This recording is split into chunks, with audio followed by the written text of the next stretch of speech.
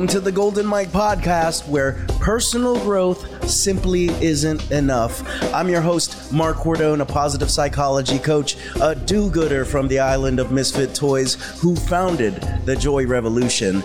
Each week I'll wrap with an extraordinary guest doing extraordinary things through their own revolutionary work to talk about the ups, downs, and all-arounds of life. It's my mission to provoke and empower you through increased joy and inspire you to spark your own revolution to change history for the better. Welcome to the most serious happiness podcast in this multiverse. Welcome to the Golden Mike podcast.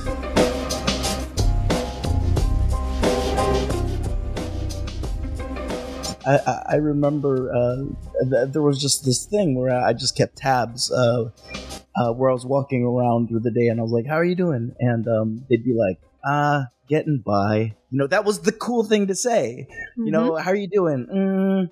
You know, hanging in there, you know. And I'm, you know, or you know, oh, you don't want to know the night I just had. What a shit show that was.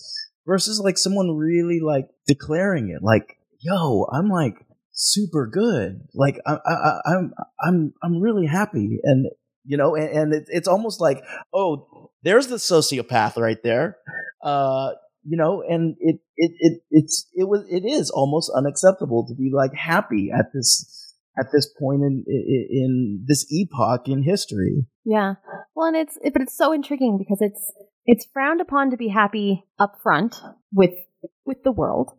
But we want it inside. But we want it inside. And that's the crazy thing is that we live in such a space of push and pull. And it really comes down to, again, like everyone's striving for happiness, but they care what everyone else thinks. And so they're going after the checklist versus what really helps them feel happy. They're not asking necessarily the questions that they could be asking to help them figure out what true happiness is for them. Instead, they're following the checklist because that's easier, even though it's not true. Doesn't necessarily make you happy. It's easier and it's more societally acceptable. So do you not care what everyone thinks at this point of view?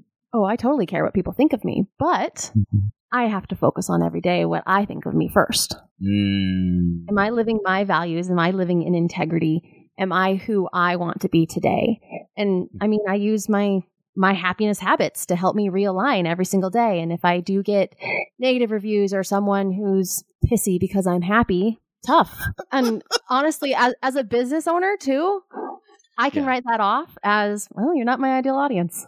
Exactly. Absolutely. But I think we can apply that even if like listeners, if you don't have an entrepreneurial journey, but you're in the corporate world or you're even like staying at home, whatever that may be, we care what other people think about us, but we also can take who we are and say, that person that's saying those things, not my ideal audience. Absolutely. And we can move from there. I love that much of there's a motif that keeps coming up, and it's the idea of choice. Yeah, absolutely. We're not at the mercy of things as much as we think, and then the things that are we think we also have choices on sometimes are illusions. And the illusions, what I mean by illusions is, oh, I have choice on this. I have choice on this, but there's a mindset behind it that is limiting what choices that you can limiting or unlimiting the amount of choices that you think that you have. Mm-hmm. So I think that it's really, really, really it really is this nice choice factor, and I always hearken to the work of Viktor Frankl, who during the darkest of days said like, you could take away anything, bro. He did say bro. I was going to say, I think the bro was an addition there, but I like it. No. I read the original manuscript and it was edited out.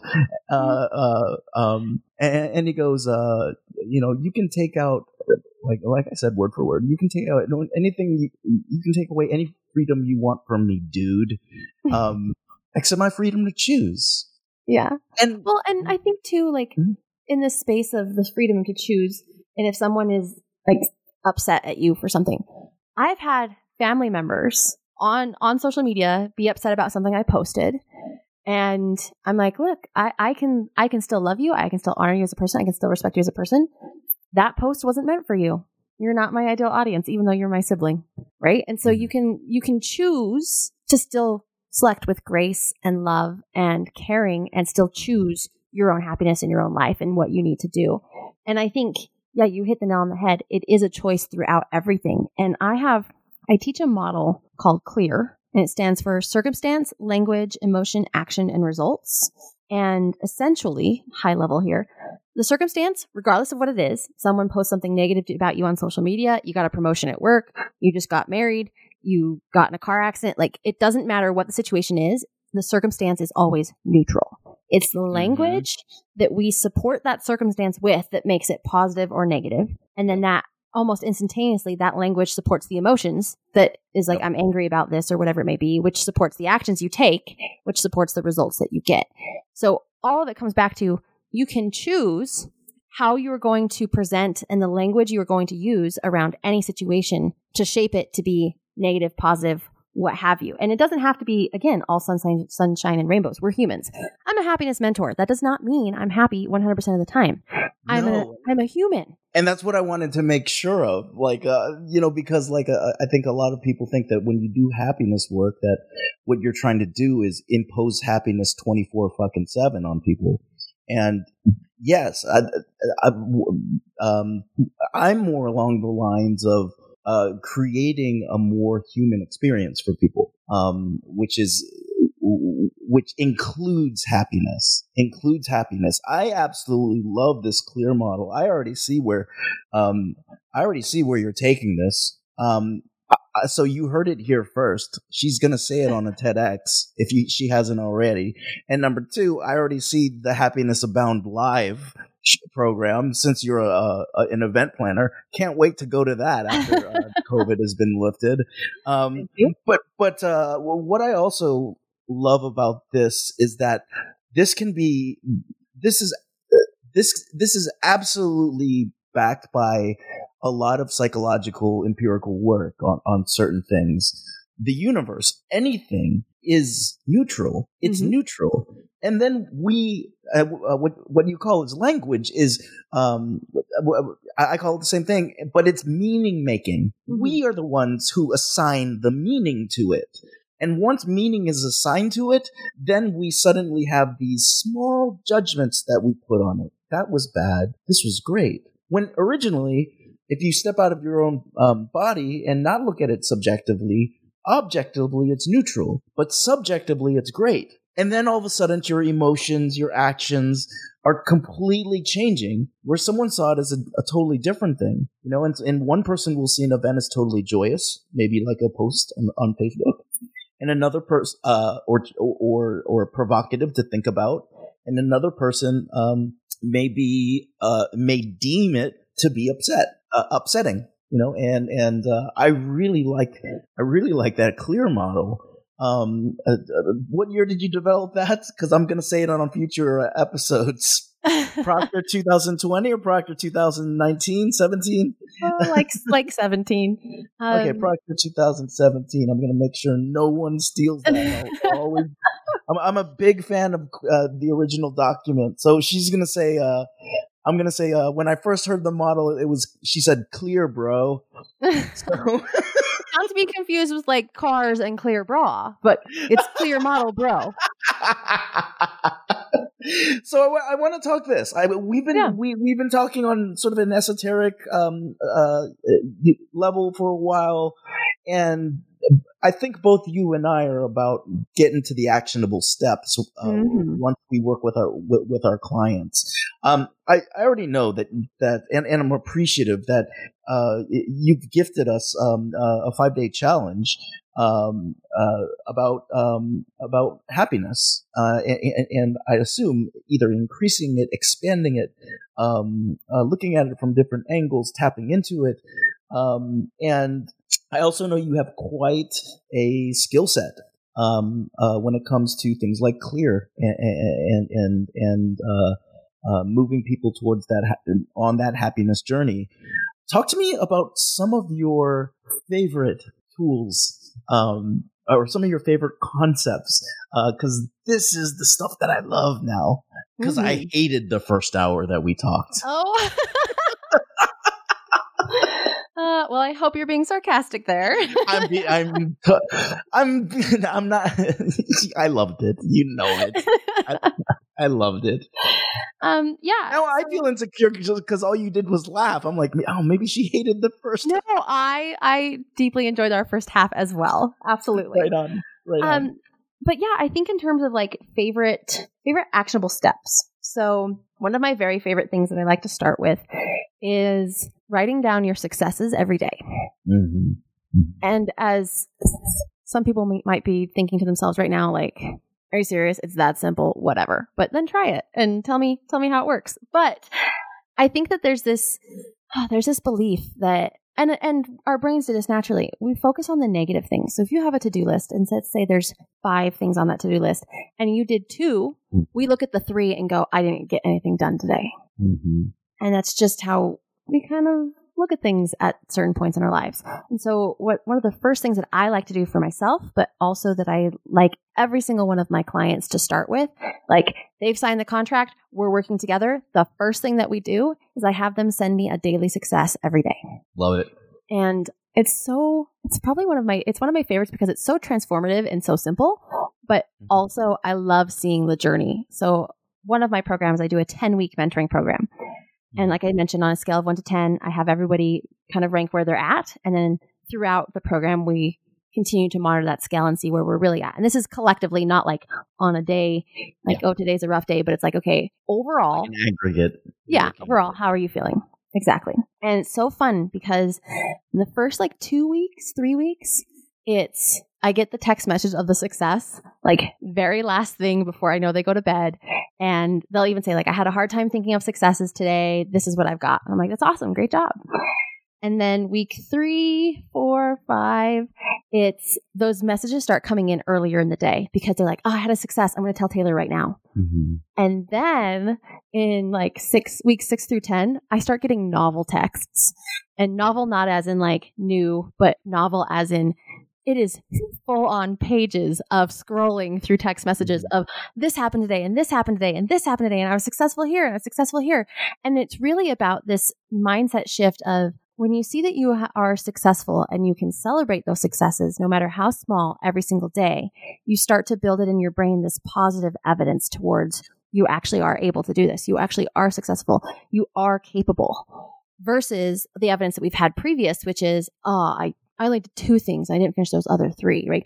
There's a big difference there. And when you can start to stack up your successes and build that evidence in your brain, you can start to feel capable, qualified, confident, and then you're unstoppable. And so that's one of my favorite things. It's so simple, but it's a habit every day. It's something that you're looking for every day. You're looking for the positive successes that you create for yourself. And then you're sharing them like all the way around. It's so simple, but it truly is one of the most impactful and baseline, like this is, if you're going to do anything, do this, things that I love to teach. Absolutely. I absolutely love that piece on savoring. And I think this is a go society right now. And we don't savor. We don't, we don't take that extra microsecond to like really enjoy the flavor of happiness. We go to the next piece. We skip to the next. We skip to the next, to the next, to the next, to the next, to the next. And I absolutely love that because, like, it is true. Like, or I don't want to say it is true, but research would back it up. The work of Barbara Fredrickson in North Carolina brought up the negativity bias. That we almost come in hardwired to look at the negatives more than the positives. Because the positives didn't kill us a couple years ago. The negatives used to, but some of the parts of our brain are antiquated, and so we still go into fight, flight, or freeze over things that we don't maybe need to go into fight, flight, or freeze over. I was thinking flight again and thinking about Delta. Proud sponsors of the Golden Mike podcast. Fly the friendly skies. Go Delta. And so, and then I also really like the fact that, I'm a total nerd and I love the way that you used language to make this accessible to everybody. But there's a part of the brain, and you may be aware of it, called the RAS, right? the reticular activating system. Yes, and so I can totally see that when someone is like, it's just bad day after bad day after bad day after bad day. It's not. Again, it's circumstance, language, and then emotion, right? And you're completely changing that by saying you have to find one piece of evidence today that it wasn't. Just one piece of evidence, one piece, and suddenly the Raz is like, oh, I don't only see yellow cars everywhere. I see all the spectrum of cars out there, and I think that's really cool. Really, really cool. The savoring piece that you do. Favorite actionable steps. That's my call to action to you guys right now. Try that. Give it a shot. What else? What in your life? What are some of the favorite things aside from favorite? Wait, that's not favorite actionable steps. I'm sorry. That was savoring. What did you call it? I just call it daily success tracking. Oh, daily successes. Sorry. You're totally fine. You're right, though. It's within the savoring model for sure. Yeah. We call it savoring successes from here on out. Savoring successes. I love the alliteration. For you, yeah, right now, like, what is it that you feel, or what is the set of tools you are using the most right now? So I have this formula that I've kind of put together. If you can't tell yet by now, I have a somewhat methodical brain where I like to put things in order and make things like clear and all that kind of stuff and the reasoning why and all of that. But so I have a formula that for happiness, and it falls within the space of identity plus vision plus mindset plus leadership equals happiness. The thought there is that we need to know who we are as a person. It's one thing to say, oh, everyone says, and this is like a simple example, but everyone says, wake up early and be successful. Well, if your biological makeup is that you actually function best at a later date or later time in the day, knowing that functionality and those templates of yourself, who you are, the identity piece, can set you up for success instead of being like, I'm going to keep on running against this brick wall, and I guess I'm not good enough because everyone else wakes up early in the morning and it just doesn't work for me. Instead, try it for 3 months. If it's still not working for you, shift it out a little bit. See when you're most productive. Try that for 3 months. Test it out. And so I love this concept of this formula, but the identity piece is first because there's so much we can learn about ourselves. And I mean, it can be as silly as like, hey, I'm a Gryffindor. What are you? But it's a concept in this. Oh, see, there you go. That happy ass Slytherin, man. That's the thing. Like, I think there's also whatever it is, whether it's your Myers-Briggs, whether it's your 4 tendencies from Gretchen Rubin, whether it's your love languages. We all have this concept of like, oh no, maybe that's wrong, maybe that's bad. But the thing is like, play to your strengths. So like in a percentage space, if we were breaking down percentages of Harry Potter Hogwarts houses, I fall on like 80% Gryffindor, 20% Slytherin. And that's because there's not only this, if we're going to play into this motif here, I feel like I am courageous. I love to help people. I love to move into those kind of spaces and really, really have leadership. And there's 20% of me that is like, to get there, I have to be ambitious. I have to be strategic. I have to understand how these things all work so that I can convey them in a way that it makes sense for my Gryffindor side. But like, and I know that's kind of a silly thing, like Hogwarts houses is not like real psychology, but the point is understanding who you are and your templates in the world and reading those kinds of things and going, yeah, that's not me. Then you know that's not you. You've figured out another part of your identity. It doesn't necessarily have to be like, I am a Gryffindor. I accept that now. But it can be, that's not so much me. But now you know that's not so much you. And you can step into who you are more as your identity. And so I really enjoy always learning about myself and figuring out more. And I lean more into like the Myers-Briggs assessments, the love languages, the Gretchen Rubin 4 tendencies is my absolute favorite. But it's those types of things that I can go, okay, this is how I function in the world. So when I see it's working for somebody else, that's fantastic. I can try it. I can test it out, but I'm not holding myself to the expectation that if it doesn't work for me that way, that it's wrong or that I'm wrong. Exactly. You don't have to emulate it, you know?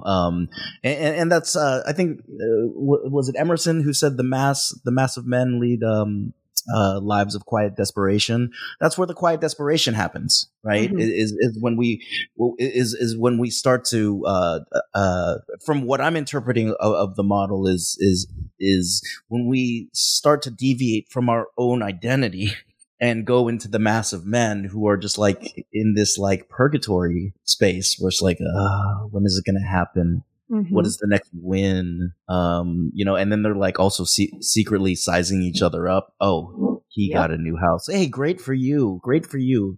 And no one is happy, even the person with the new house or the win, right? I love that.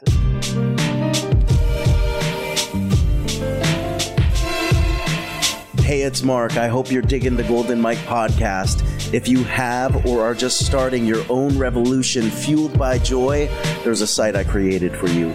If you, like me, believe that personal growth is simply not enough, if you, like me, are committed to changing history for the better in both micro and macro ways, check out joyrevolution.com. In there, you'll find an archive of our over 200 Golden Mike Live Facebook shows, and of course, our podcast that you're currently listening to. Check out the blogs highlighting how positive psychology and joy theory apply to your everyday life. There's even some cool clips from our Joy Revolution course geared towards influencers, speakers, writers, and change agents. It's all there. Go to joyrevolution.com. That's joyrevolution.com. Let's get back to the episode.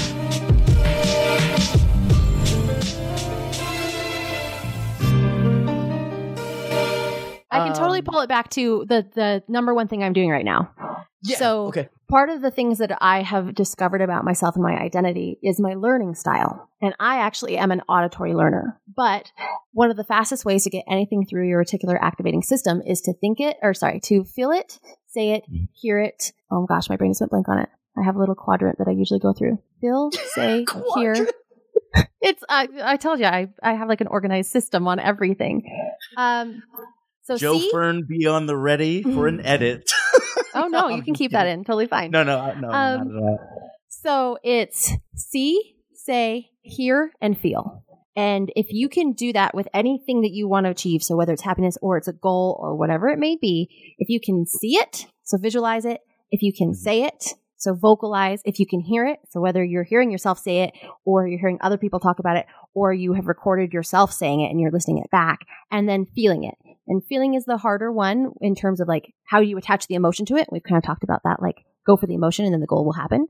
But also you can feel it by like adjusting your body language and things like that. So for me at this point in time, and it's always been one of my favorites because I am an auditory learner, but you can use those other things to support your other learning styles for this, is I love declarations. So I love to create, and I very distinctly mean declarations because I feel like mantras and affirmations, I can get off Pinterest and they're not really detailed for me. Declarations are very personalized. They're me declaring something, and I have very consciously selected the words and things that I'm using. So I use declarations all the time. And funny enough, talking about like whether you got in a car accident or you got married or those circumstances in the CLEAR model, I actually was rear-ended last year as I was going through a light in my car, and I was mildly inconvenienced. There's a template there.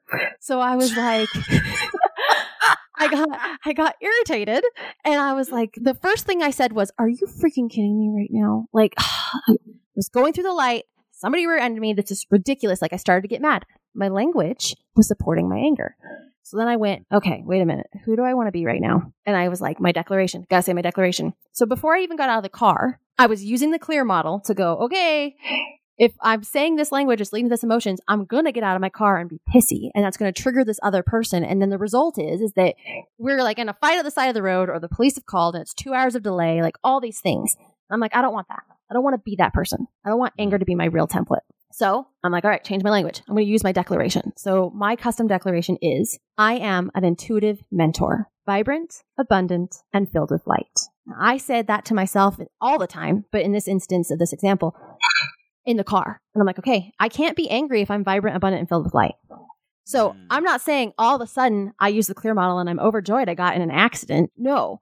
but I could neutralize the negative talk and those negative emotions and come out with an action of being clear-headed and be like, hey, are you okay? Is everyone in your car okay? Awesome. Yes, I'm fine. Cars seem all right. Perfect. I'm okay if you're okay. And she's like, yeah, I mean, there was a couple other things in the middle of there. She seemed really irritated that she rear-ended me, which would normally also set me off. But I was like, no, I'm vibrant, intuitive, all this stuff, saying my declaration in my head. And we were done in 5 minutes. Because I was like, my car's over 20 years old. It's a beater unit. I'm okay. The car was totally fine. She was totally fine. I'm fine. Her car's fine. I'm like, it's all good. We can just part ways. And she was like, okay, great. And left. I was like, all right, see ya, and off we go. And it was 5 minutes of an inconvenience instead of 2 hours because I was able to control and use the clear model to get clear on who I wanted to be in this situation. And to do that, I use declarations. So right now, the thing that supports me the most in my life is declarations. And it's really funny because I'm saying this, speaking to you, looking at my wall, and on my wall, I have, and you've dropped the F word, so I think it's okay to say it. On my wall, I have a great big piece of paper, and it says, it's impossible to fall, fail, or fuck up. I'm meant for this. I go at 100% hard. I learn and grow every day because it's impossible to fall, fail, or fuck up. I am meant for this, and I go and give 100%. And I'm reading that as I'm talking to you this whole time because it's on the wall in front of me. And so I know that I can stumble, I could say something wrong, but it's impossible for me to fall, fail, or fuck up on this call because I'm using a declaration 24/7 pretty much anytime I'm sitting in front of this thing, in front of this wall, in front of the microphone, that I know it's going to be okay and I'm going to learn and grow and I'm going to give you 100%. And that's a simple declaration. Joe Fern, your job might be in jeopardy right now because it's impossible for her to fail or fuck up right now. And I don't. We'll find a new job for you, Joe Fern, because I like you so much. But Joe Fern, if every single person listens to this, they're going to be declaring some hard ass shit, and we're going to be seeing some lives changed. I also love declarations as well, and it's something that I teach in the Joy Revolution, and it's something that really anchors me in terms of my identity. It anchors me in terms of my choices, and now all of a sudden, I would like to say my clear choices. I love that. I love how there's so many meanings to that. I right? love it. You get clear, but also when you can make decisions with clarity, that's one of the things that I can see being a really nice, a really pleasant journey to the happiness piece. Not all the time, but those moments of clarity are amazing. And declarations, I absolutely love the declaration piece. I want to ask you this about the identity piece. Yeah.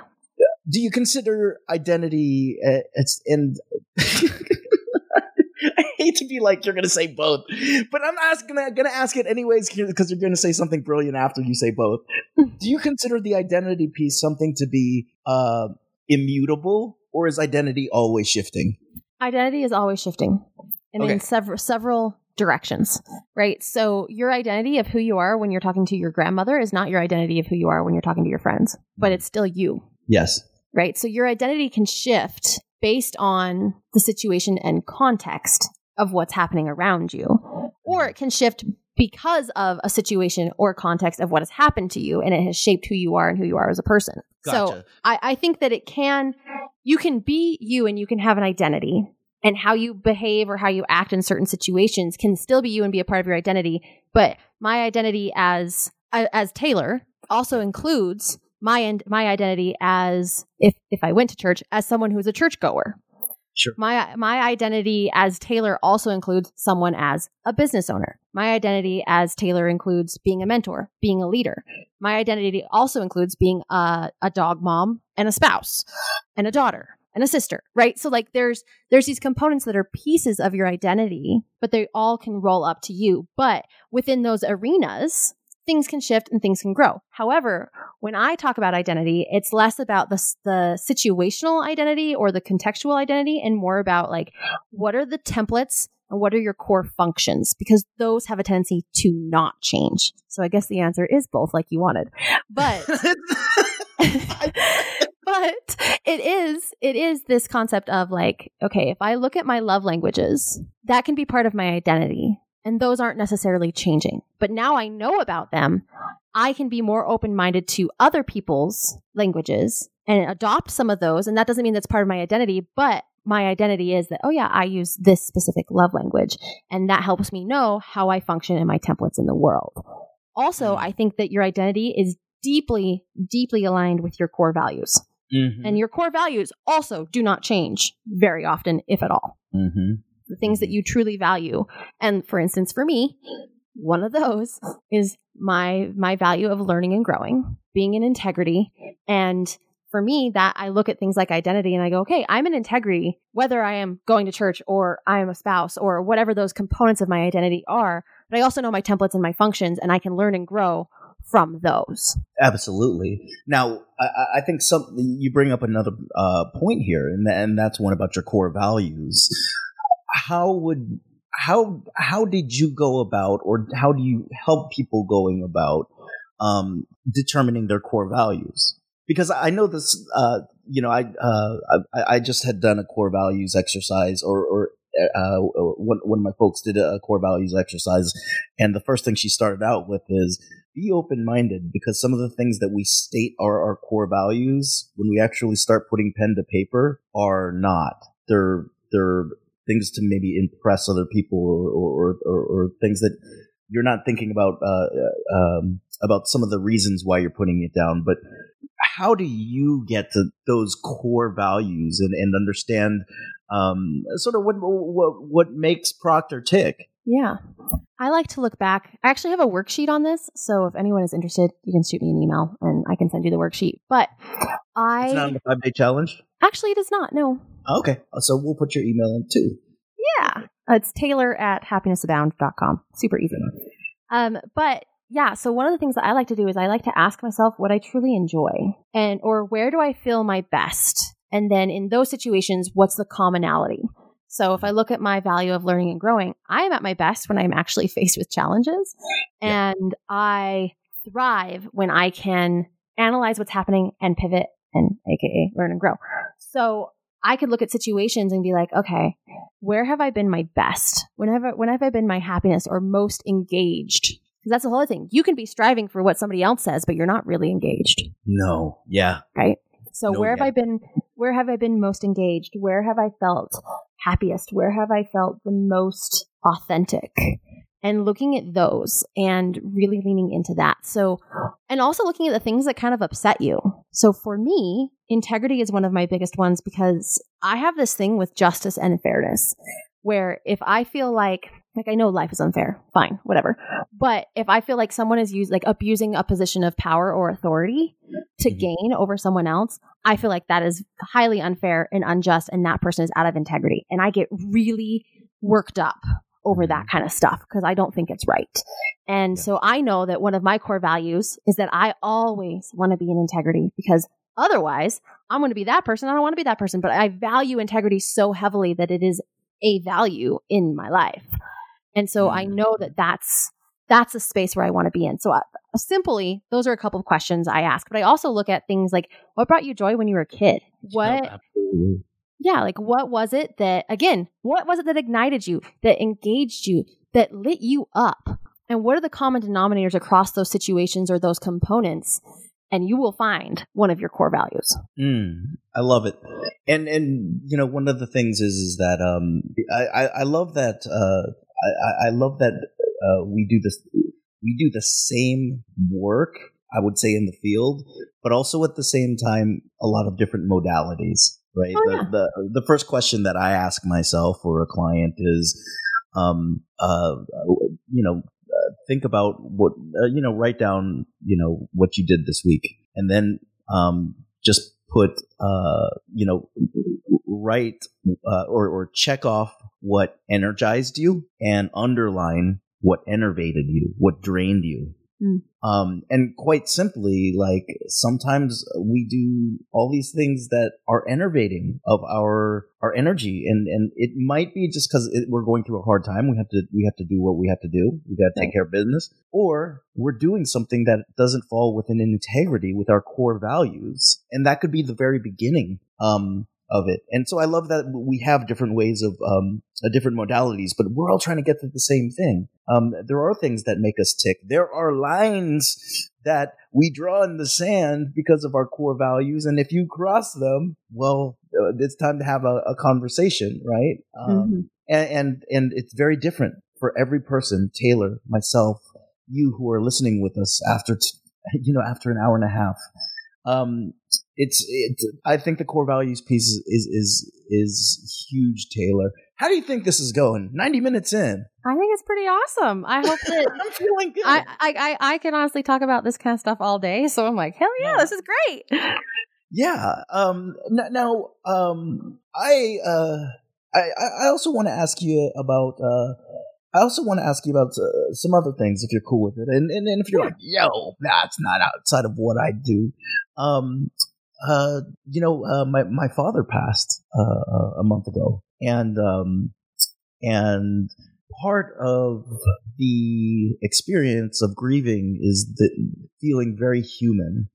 Emotions coming in waves, and it's almost like I shouldn't. Society says I shouldn't be happy right now. I shouldn't be happy. I should be sad. I should be depressed. And I definitely feel those things. But also at the same time, like, there's a certain pleasure that I take in seeing the fact that my father's not suffering, or knowing the fact that my father's not suffering. Where do things like grief and happiness intersect when it comes to some of your models, or sadness and happiness? I think we talked about it a little earlier, but things that are, I wouldn't say unplanned. That everyone goes to an eventual demise. But to me, I've seen a lot of people just say, oh, this is grim and sad. Do you see a place for happiness in all of this? I do. And I think first, definitely my condolences for you and your family. And losing a parent is really hard. And so I am very sorry for that. But I can see, like, if he was suffering and things like that it can be good. And I think that does come back to, as tough as this is to say, it can come back to the clear model. Yes, I was hoping you'd bring it to either one of those models. Because the circumstance is the things that are happening in the world right now, while meaningful, are neutral until we apply whatever the meaning is. And I deeply feel like there's a place for happiness in the world right now. I think that we feel like the outside circumstances should shape us, and so therefore we let it do so. And the problem with that is that then we're shaped to feel like we can't be happy right now. When in reality, if we really, truly, passionately care about the things that are happening in the world, being our best self, our happiest self, is going to help us show up and really make a difference versus kind of admitting defeat and giving up. So I think that there's that component. And I think in specificity of grieving, there's nothing that says you can't be grieving and happy at the same time. You can have your happiness habits and happiness in your life and still mourn or grieve for what's now gone. And that's okay. Where it crosses the line is where you're suppressing one or the other, right? So if you're suppressing happiness and allow grief to overcome you, that can be really hard to come back from, and vice versa. If you're just trying to be happy and think positive all the time and you're suppressing the grief is going to come eventually, or it's going to continue to build in you and you're going to continue to feel pulled and weighed down by it. And so it's this expression of understanding that you can have duality of emotions as a human, and that not all, like, here's the thing, I've used negative and positive because that's an easy label to attach, and I think we all understand that. But the truth of it is that no emotion is really negative or positive. It's the language we attach to it that builds onto that. But here's the thing. Anger can be a fueling point. We've talked about that. Does that make it negative or positive? Fear can be a fueling point. Is that negative or positive? Understanding why I'm scared in this situation and looking at being scared as an indicator can help me make changes in a positive direction. So is scared negative or positive. And grief is the same way. Yeah. We feel like we should feel it for forever, and we feel like we shouldn't feel it at all. And when we are caught in that teeter-totter, that can be really hard for all of us. Whereas if you can go, I can feel grief, and I can work through that at my own pace, in my own time, and do what I need to do with that. But I also can feel happiness and do that and work on that and work at that in my own pace, in my own time.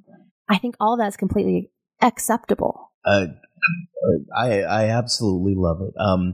I there's a million things that I want to ask you right now about, and also thank you for that. There's a million things that I want to ask you about this intuitive piece of you, toxic positivity, but I know that we're getting short on time. So there is something that I do that you have earned, and that is this bonus round. So we find out a little bit more about Taylor Proctor and sort of the way that you experience happiness, the way that you embody joy in the world. So I'm going to ask you. Let's do it. Awesome. So she said she's game. Joe Fern, set the timer. Turn on the buzzer or the dingy button, and let's see how she does on this test here. So again, I want you to complete this however you want to complete this. Okay. So here's the first prompt. Joy tastes like oranges. Children? Yes. Congratulations. 1 for 1. Joy does taste like oranges. Okay, so the second one is joy sounds like. This is gonna be a silly one, but I have these wind chimes, and they're set. Each one. This is a little of that like woo-woo intuitive piece, but like each one actually represents the 4 elements of the earth, or 4 elements, I guess. And so to me, joy sounds like those. Like it's just they're tinkly, they're happy, they're very robust sounding. They hit you in your soul. Like it's really interesting. So I'm sure you're probably looking for more esoteric, philosophical, answers here. But I'm like, yeah, oranges and chimes. I'm not. So let's see what Joe Fern says. Joe Fern is looking at the first telegraph where you said it sounds silly. And now he's judging it on, say, I'm looking for something more esoteric. Oh, you're going to hit the... Oh, you got it. You got it. He gave you the point. 2 for 2, Proctor. Congratulations. Thank you. Joy looks like... sunsets. Nailed it. Automatic. Joy smells like... vanilla frosting. Joe Fern, I don't care what you say. I approve of that. I'm all about the vanilla frosting. Joy smells like vanilla frosting. Congratulations. 4 for 4. If you make the 5th one, you get into the bonus round. Joy feels like peace and happiness. Yeah, we're just shrugging our shoulders. Congratulations. You have made it to the next and final round. Thank you. For what it's worth, I feel like it was impossible to fall, fail, or fuck up there. For what it's worth, when you come in with a mindset like that, you'll go 5 for 5. Don't question the validity and rigidity that we use in our measurement system of this game. But this is very competitive here. I love it. Bonus round. Let's go. Yeah, bonus round. So I've had the honor of downloading this really cool program called the Joy Revolution. Now, the Joy Revolution can be one of 2 things.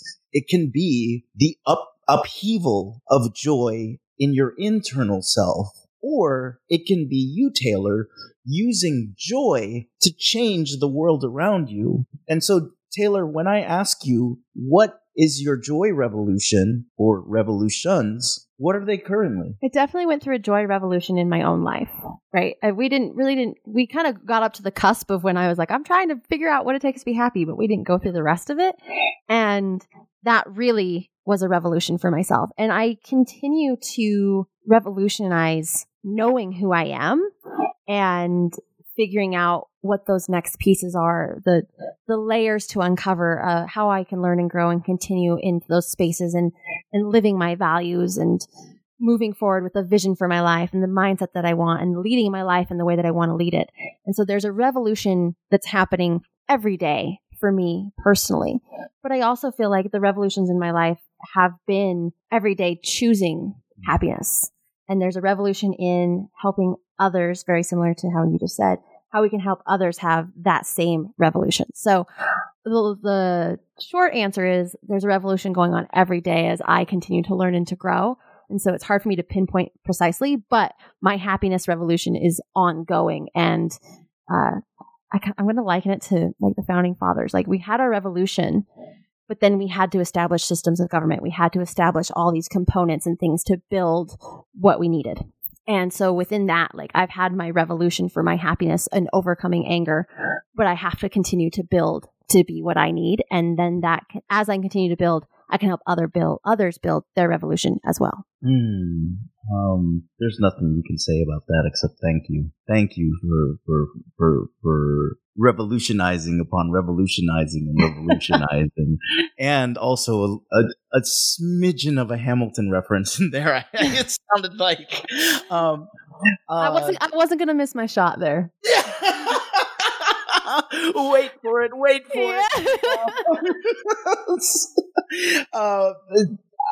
Taylor, for those of you who didn't know, we were talking for the first time today, and it has been an absolute honor and a privilege.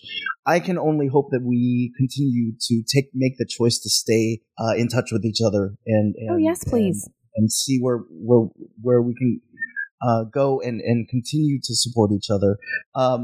And on behalf of Taylor and myself, I just wanted to say, for your sake, for our sake, for fuck's sake, start your revolution in joy, in love, in light, in shadows, and in joy.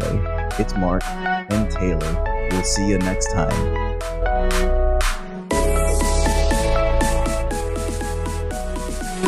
I hope you enjoyed the Golden Mike podcast. There's more good stuff coming your way. But until the next episode, let's stay in touch, yes? Find us on Instagram as The Joy Rev, or communicate with like-minded revolutionaries in our Facebook group. Search The Joy Revolution Underground. And of course, don't forget to check out the classes, articles, blogs, and some serious fun at joyrevolution.com. That's joyrevolution.com. Now, until then, what will you do to change history for the better? Let's go out and play, shall we? Press start to begin.